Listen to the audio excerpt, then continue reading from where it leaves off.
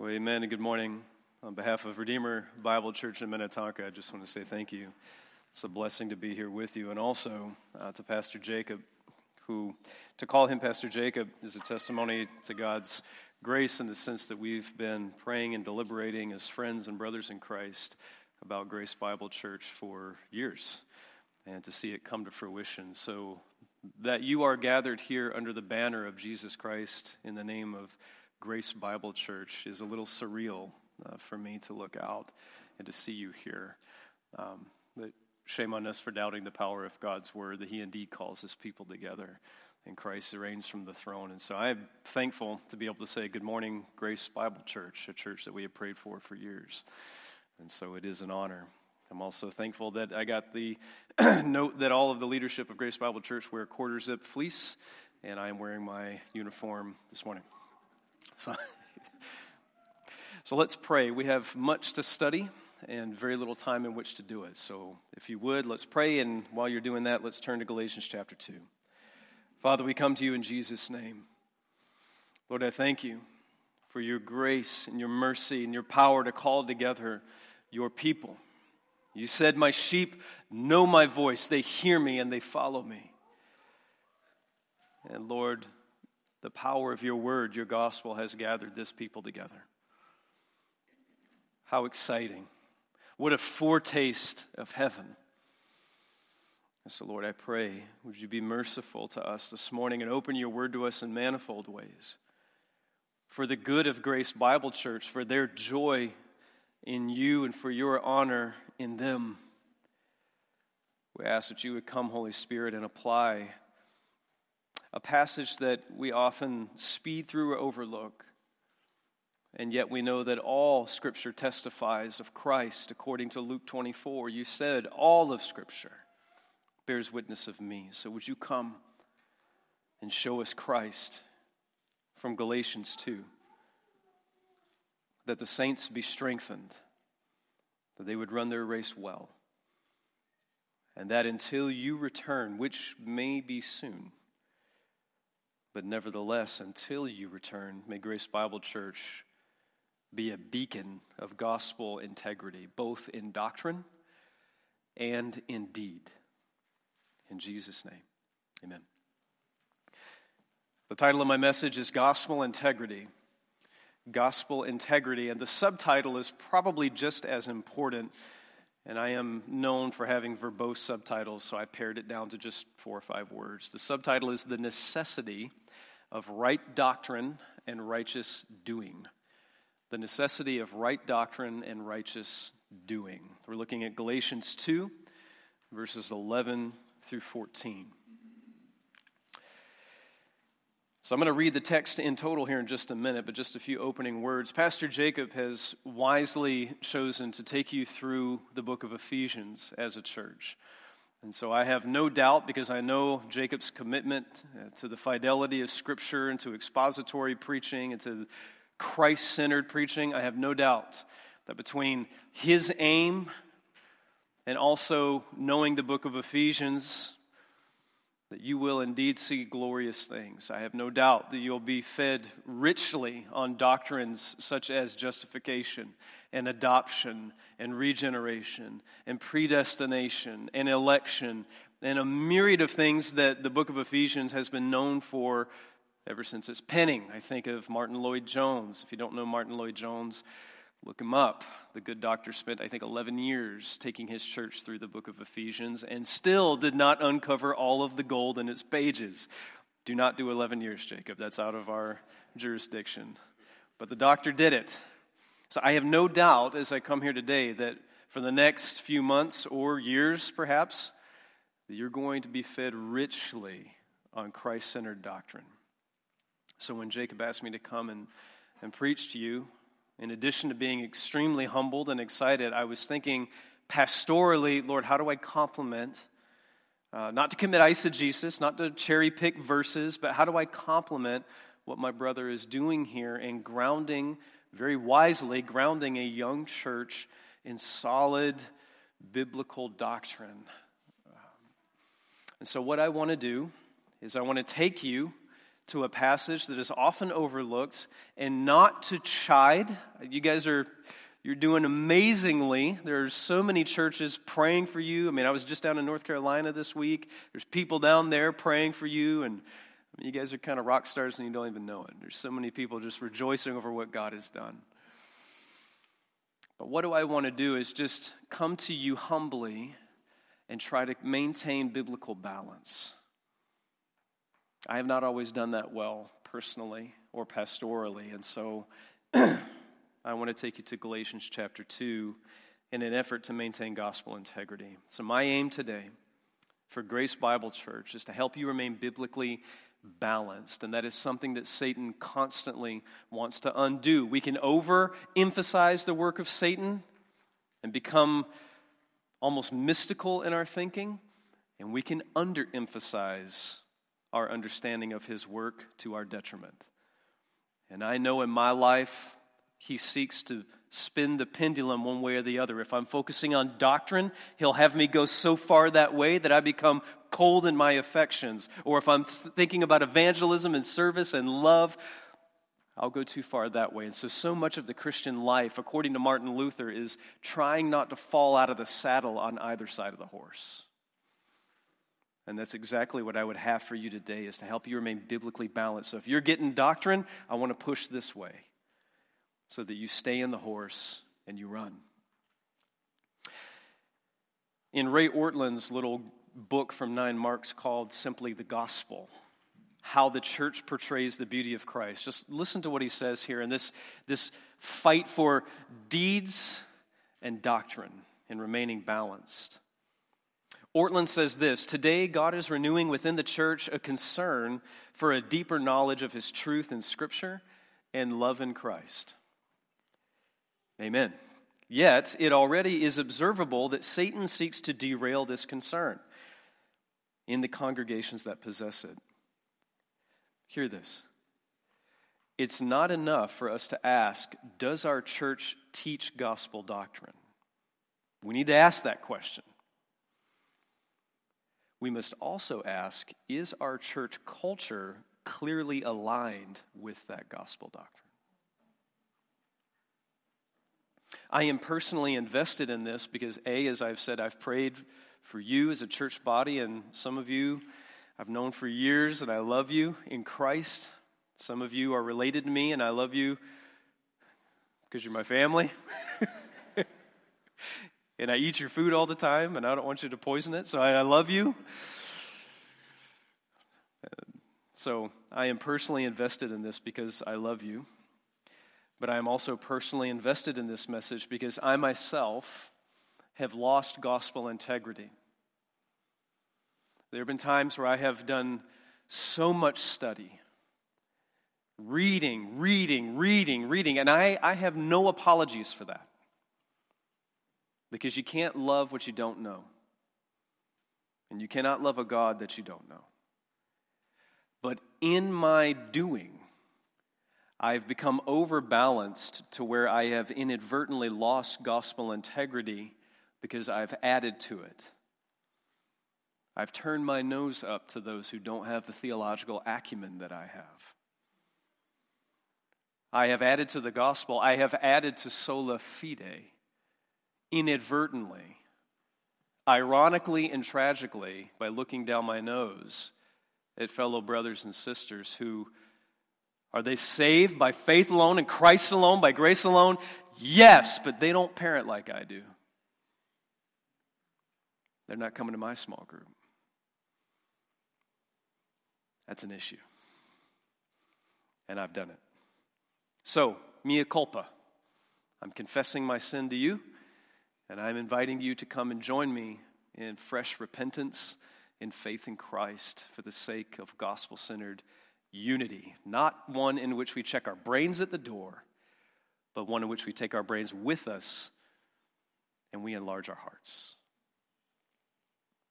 My main point is this. So if you want to write it down, I always try to get my main point in one sentence, because if I can't get that, I don't know my text.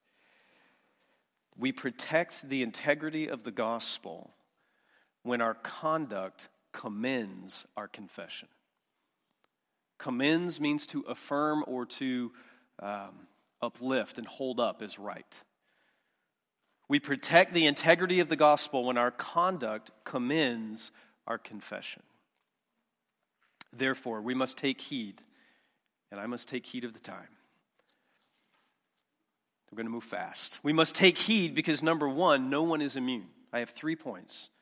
Number one, no one is immune. And I know we got some note takers out there, so I'll give you a second. No one is immune. So let's read our text and let's start clicking through. Galatians 2, verse 11. But when Cephas, who is who? Peter. You guys got a good pastor. That's right. You know those names. But when Cephas, Peter, came to Antioch, I, which would be Paul, opposed him to his face because he stood condemned. That's awkward. For before certain men came from James, he was eating with the Gentiles, meaning Peter. But when they came, he drew back and separated himself, fearing the circumcision party. And the rest of the Jews acted hypocritically along with him, so that even Barnabas was led astray by their hypocrisy. But when I saw, look at this is so key. Thinking, where does he get his title from? Is this a biblical concept? Look at verse 14. But when I saw that their conduct was not in step with the truth of the gospel, doctrine and deeds, creed and conduct. But when I saw that their conduct was not in step with the truth of the gospel, I said to Peter before them all, if you, though a Jew, live like a Gentile and not like a Jew, how can you force the Gentiles to live like Jews? Now, we might read that if you're doing a reading plan or maybe in a morning devotion and think it's one of those kind of idiosyncratic, cultural things that something happened that apparently was of some biblical weight that I don't really understand. But if you slow down, this is really massive. This is a very pregnant passage, and we're going to pull it apart as much as we can. No one is immune. We're talking about Peter and Paul, 2 pillars of the apostolic church. This is post-Pentecost. These are 2 spirit-filled men who have seen the risen Christ, who are penning Scripture. And it says, I rebuked him publicly. This would be the equivalent of someone flipping over a table at a church potluck and raising their voice. Would you pay attention to what's going on? Would this be awkward for passive-aggressive Minnesotans? This is a big deal. Listen to the words of Dr. Philip Ryken. Ryken says, eating is a cultural event. What we eat and with whom we eat says something about who we are. End quote. So go back to your passage with that in mind. Remember when they chided Jesus for eating with sinners? Because eating with people at that time, and really still in our day, says a lot about who you are, what you believe, and who they are and what you're doing. You don't just eat with anybody. You break bread with people you identify with, that you love, that you have no problem identifying with. And here in our text, it says Peter was eating with who? With Gentiles. So this isn't like grabbing a snack or going to a coffee bar. This is a cultural, social, emotional declaration that we are one. Jew, Gentile.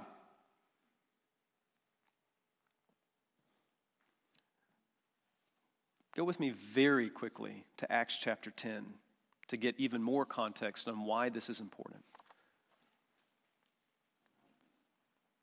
One of the things you ask when you're studying a text is, who does it involve? Who are they? Who are they writing to? What's the context? What's going on? And what other scripture can shed light on this passage of scripture? And Acts 10 helps us immensely in this regard. Look at Acts chapter 10, verse 9. This is Peter, Cephas, the guy in our text. In Acts chapter 10, verse 9, it says, the next day as they were on their journey and approaching the city, Peter went up on the housetop about the 6th hour to pray. He became hungry and he wanted something to eat, but while they were preparing it, he fell into a trance. And he saw the heavens opened and something like a great sheet descending, being let down by its four corners upon the earth. And in it were all kinds of animals and reptiles and birds of the air. These things are unclean to a Jew.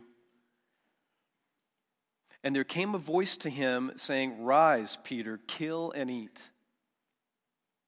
Peter said, "By no means, Lord, for I have never eaten anything that is common or unclean." And the voice came to him again a second time, "What God has made clean, do not call common." And then if you follow the text along, when he goes to Cornelius and he begins to realize what the vision is saying, God is saying, in Christ there is no division. I have made all things clean in him. All law, all sacrifice, everything is fulfilled in Christ. Now, go and have fellowship with them.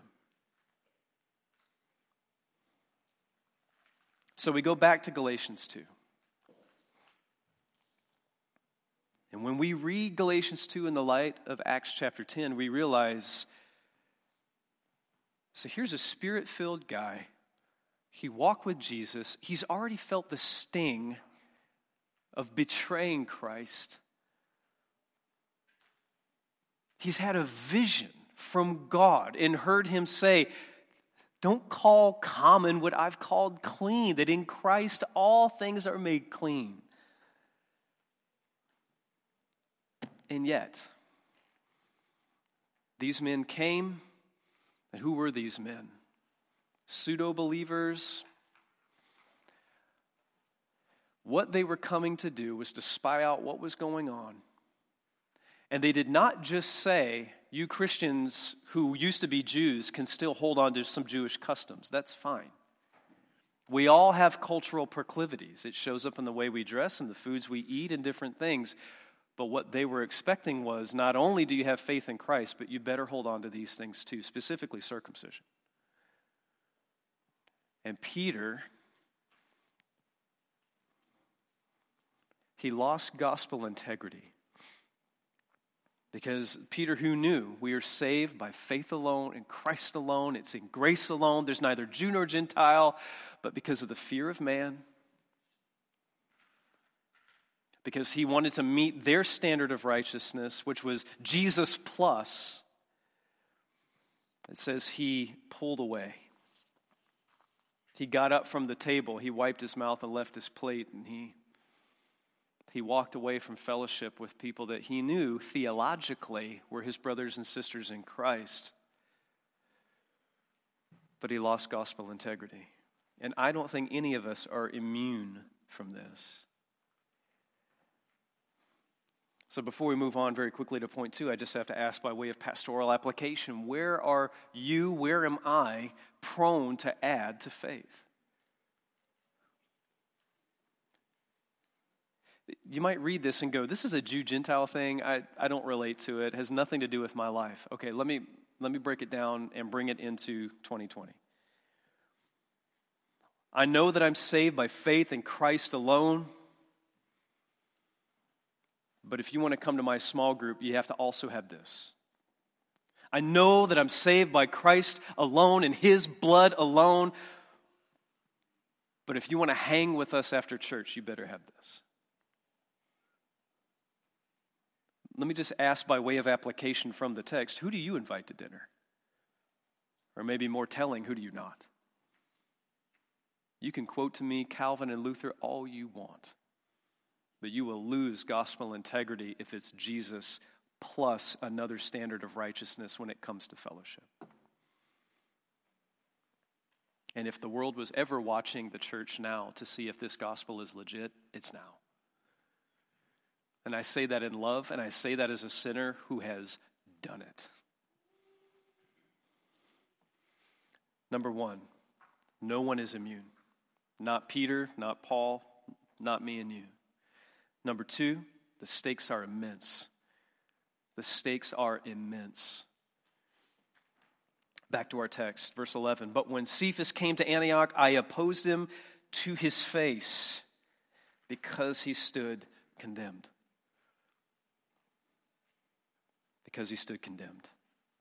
So you might be thinking, well, so what? I mean, this is an intramural argument between two apostles. Has nothing to. There's really nothing at stake here, but the language is very, very strong. He says, I oppose Peter to his face because he stood condemned, meaning he stood condemned before God. So Paul, as we know, is if you read the Pauline literature, he's not a mean guy. Paul is very humble. He says in 1 Timothy 1:15, I'm the chief of sinners. And so don't think that Paul is just looking for a fight. He's just looking for a reason to nitpick somebody in the church. No, Paul looks and sees Peter doing something in that simple act of pushing away from the table and just kind of letting them do their thing and hanging out with the guys that he wants to meet their standard of righteousness. Paul sees that and he says, you just sinned against the church. It is a public sin. This is a gospel issue, and I'm going to get in your business in front of everybody. This is awkward. This is like tipping over a table at a church potluck. But he does it in love because he says what? Even Barnabas was led astray. Says when you start letting go of gospel integrity, you might have what Peter had. You might have great theology, but when you start adding to it with self-righteousness and extra biblical standards of fellowship, it says other people are going to be affected by it. And Paul's pastoral heart was breaking, and he says, whoa, for your joy, for the glory of Christ, and for the integrity of this gospel that we preach, Peter, hold up a second. Says he stood condemned before God. And you might think, so he left the table. But just glance back at Galatians 1.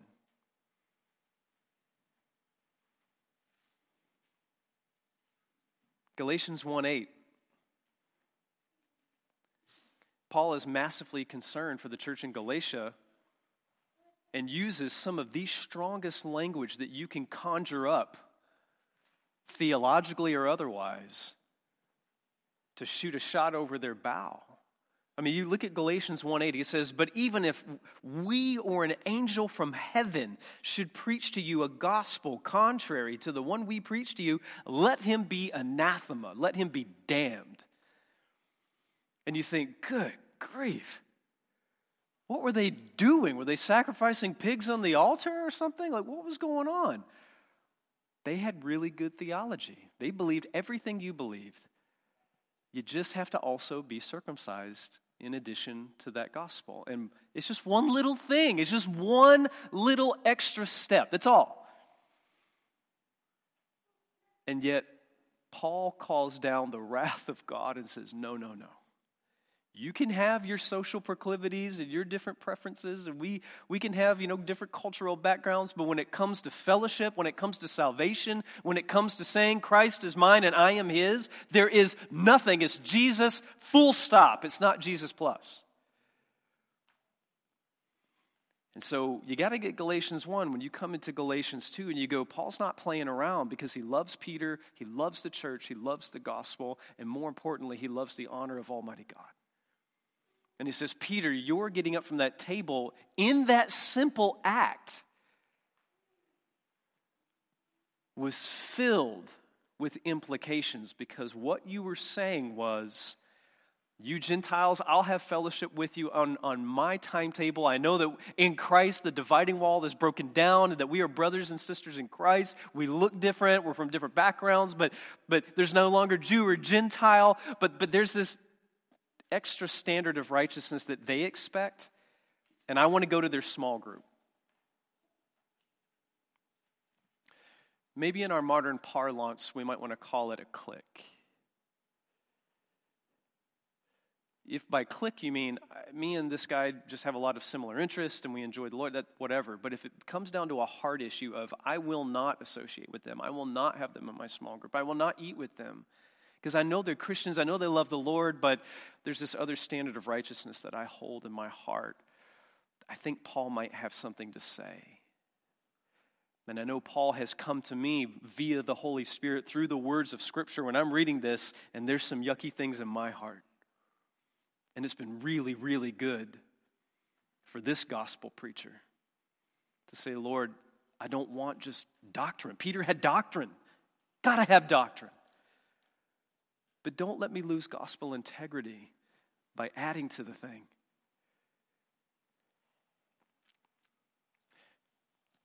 Ray Ortlund says this in his book, The Gospel. There was nothing intrinsically wrong with Peter's Jewish customs. Nothing intrinsically wrong with wanting to eat kosher meats or different things. It's an amoral issue. But there was something very wrong with requiring adherence to them after Christ had fulfilled them, which Peter did by distancing himself from the unkosher Gentile believers.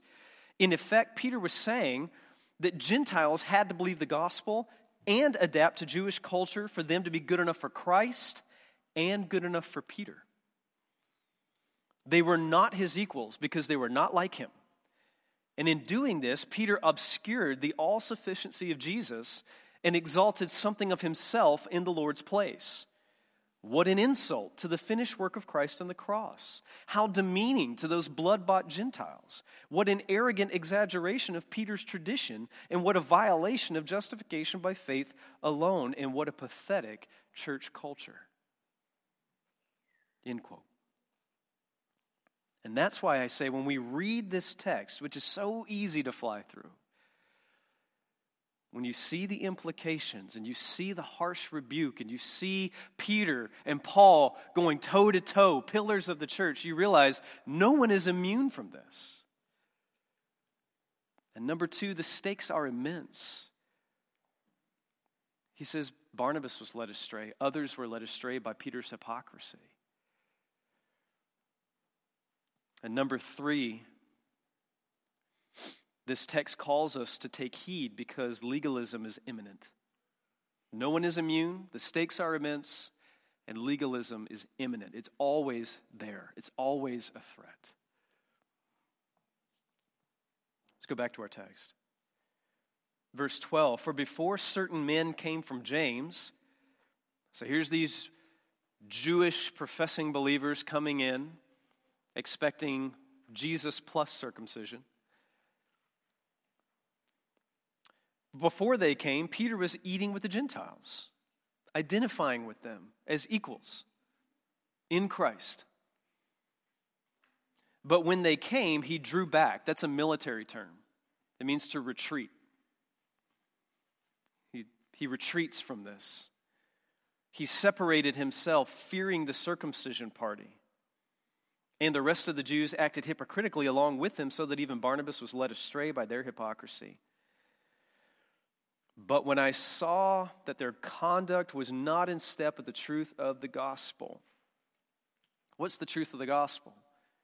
We come from all over. We look different, we dress different, all those things, but we are saved by the blood of Jesus, by repentance and faith in his name. And he says, your conduct's not in step with that reality because you pulled away from the table and thus said, there's another standard of righteousness that you have to meet if we're going to have fellowship. So I said to Peter before them all, if you, though a Jew, live like a Gentile and not like a Jew, how can you force these Gentiles to live like Jews? I can relate to Peter because his besetting sin was fear. I don't like to be disliked. I don't enjoy a fight. It takes a lot out of me. But if I am truly grounded in my identity in Christ, if I can say Galatians 2:20, just right around the corner, if I can say that, I am crucified with Christ. It is no longer I who live, but Christ who lives in me. And the life I now live in the flesh, I live by faith in the Son of God who loved me and gave himself for me, that I'm dead. If I could say that, maybe the fear of man would start to drift away. Maybe the expectations of others, maybe the cliques won't matter as much if I can say my life is hidden with Christ in God.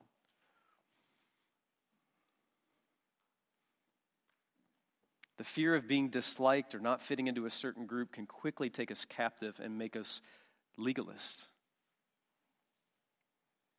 John Stott says this of Peter. Peter knew perfectly well that faith in Jesus was the only condition upon which God will have fellowship with sinners. But Peter added circumcision as an extra condition on which he was prepared to have fellowship with them and thus contradict the gospel. Peter knew the gospel. He had good doctrine. Peter had good theology.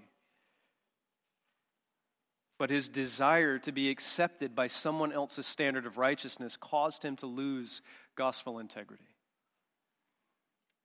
So how can we diagnose ourselves? So at this point you might be thinking, all right, enough. You've made your case. I get it. Galatians 2, 11 through 14. But what do I do with it? How do I know? How do I remain balanced, as you say? How do I diagnose myself to see if I'm flagging in gospel integrity?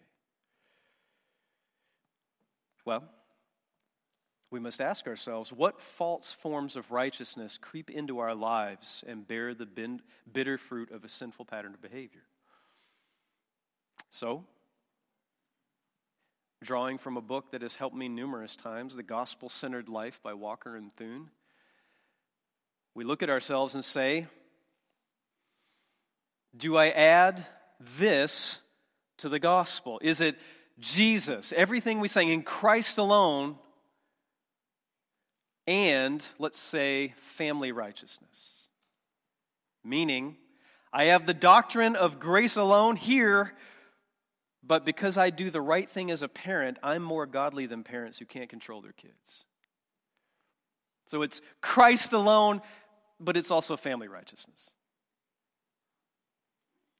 Is it Christ alone, but then there's also intellectual righteousness? I'm better read, more articulate, more theologically grounded, and more culturally savvy than other people, which makes me better. And really, I believe in Christ alone, but this dictates a lot of my fellowship, my dinner invitations, my social interactions. Is it Christ alone and schedule righteousness? Sin is so subtle, isn't it? Just a stupid meal. Just a meal. And yet Paul is all over it. Christ alone and schedule righteousness. I am self-disciplined and rigorous in my time management, which makes me more mature than others. It's Christ alone, amen. But you know how they are, so don't even bother inviting them.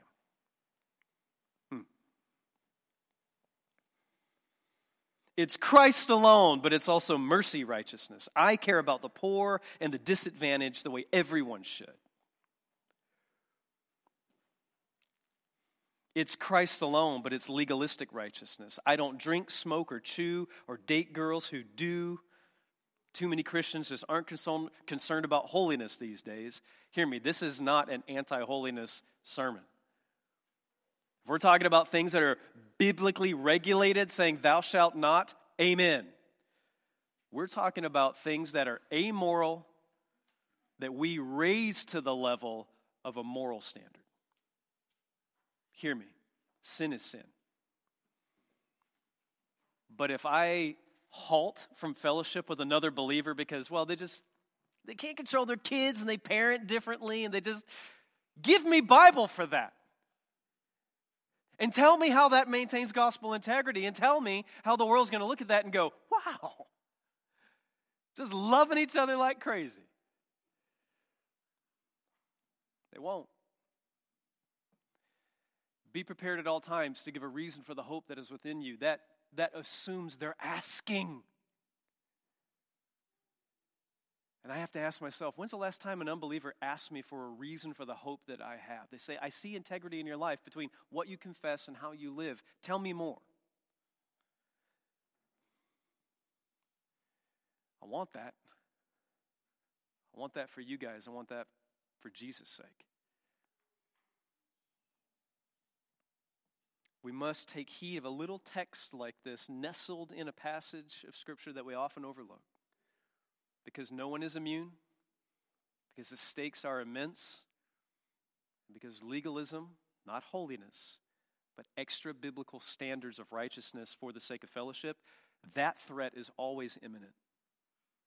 And maybe this sermon doesn't mean much right now, but fast forward 5 years, 10 years, 20 years where you've been together and you're starting to rub shoulders and you're irritating each other and there's more people, which means there's more sinners and we're going to sin against each other. Did you know sinners come to church? And they do dumb stuff and they hurt each other. Sheep bite. And the subtlety of pulling away from a meal in the name of pragmatism. You know how they are. You can have all the books you want in your library, but there's still a gospel integrity issue at that point. And I have violated it and felt the rebuke of Almighty God for it, and I would spare you that, brothers, sisters. Let your conduct commend your confession. May God give us grace to maintain gospel integrity for His name's sake and for the unity of the body of Christ. We are saved by grace alone, through faith alone, in Christ alone. And that is what we sang this morning. No list of sins I have not done, no list of virtues I pursue, no list of those I am not like can earn myself a place with you. We sang that. Do we mean that? May it be. Let's pray. Father, we come to you in Jesus' name. And we thank you for this morning. We thank you for the power of your word. I am the chief of sinners in this regard. Lord, I have read book after book after book and turned around and added a standard of righteousness that you do not require. For the way people dress, the way they talk, the books they read, the conferences they go to, the way they run their lives. These are amoral issues, God, and yet, like Peter, because I want to be accepted, so forgive me and help us. Would you spare Grace Bible from some of the stupidity and sins of my youth? And would you fill them with your Spirit, that they would be indeed a doctrinally grounded people? Pastor Jacob aims for them to have minds that bleed Bible. But may it also sink down into their hearts and have deep, deep affection for one another. As Peter would go on to say, and I have a feeling I know why he said it, let love cover a multitude of sins. Help them be that kind of people with gospel integrity. In Jesus' name, amen.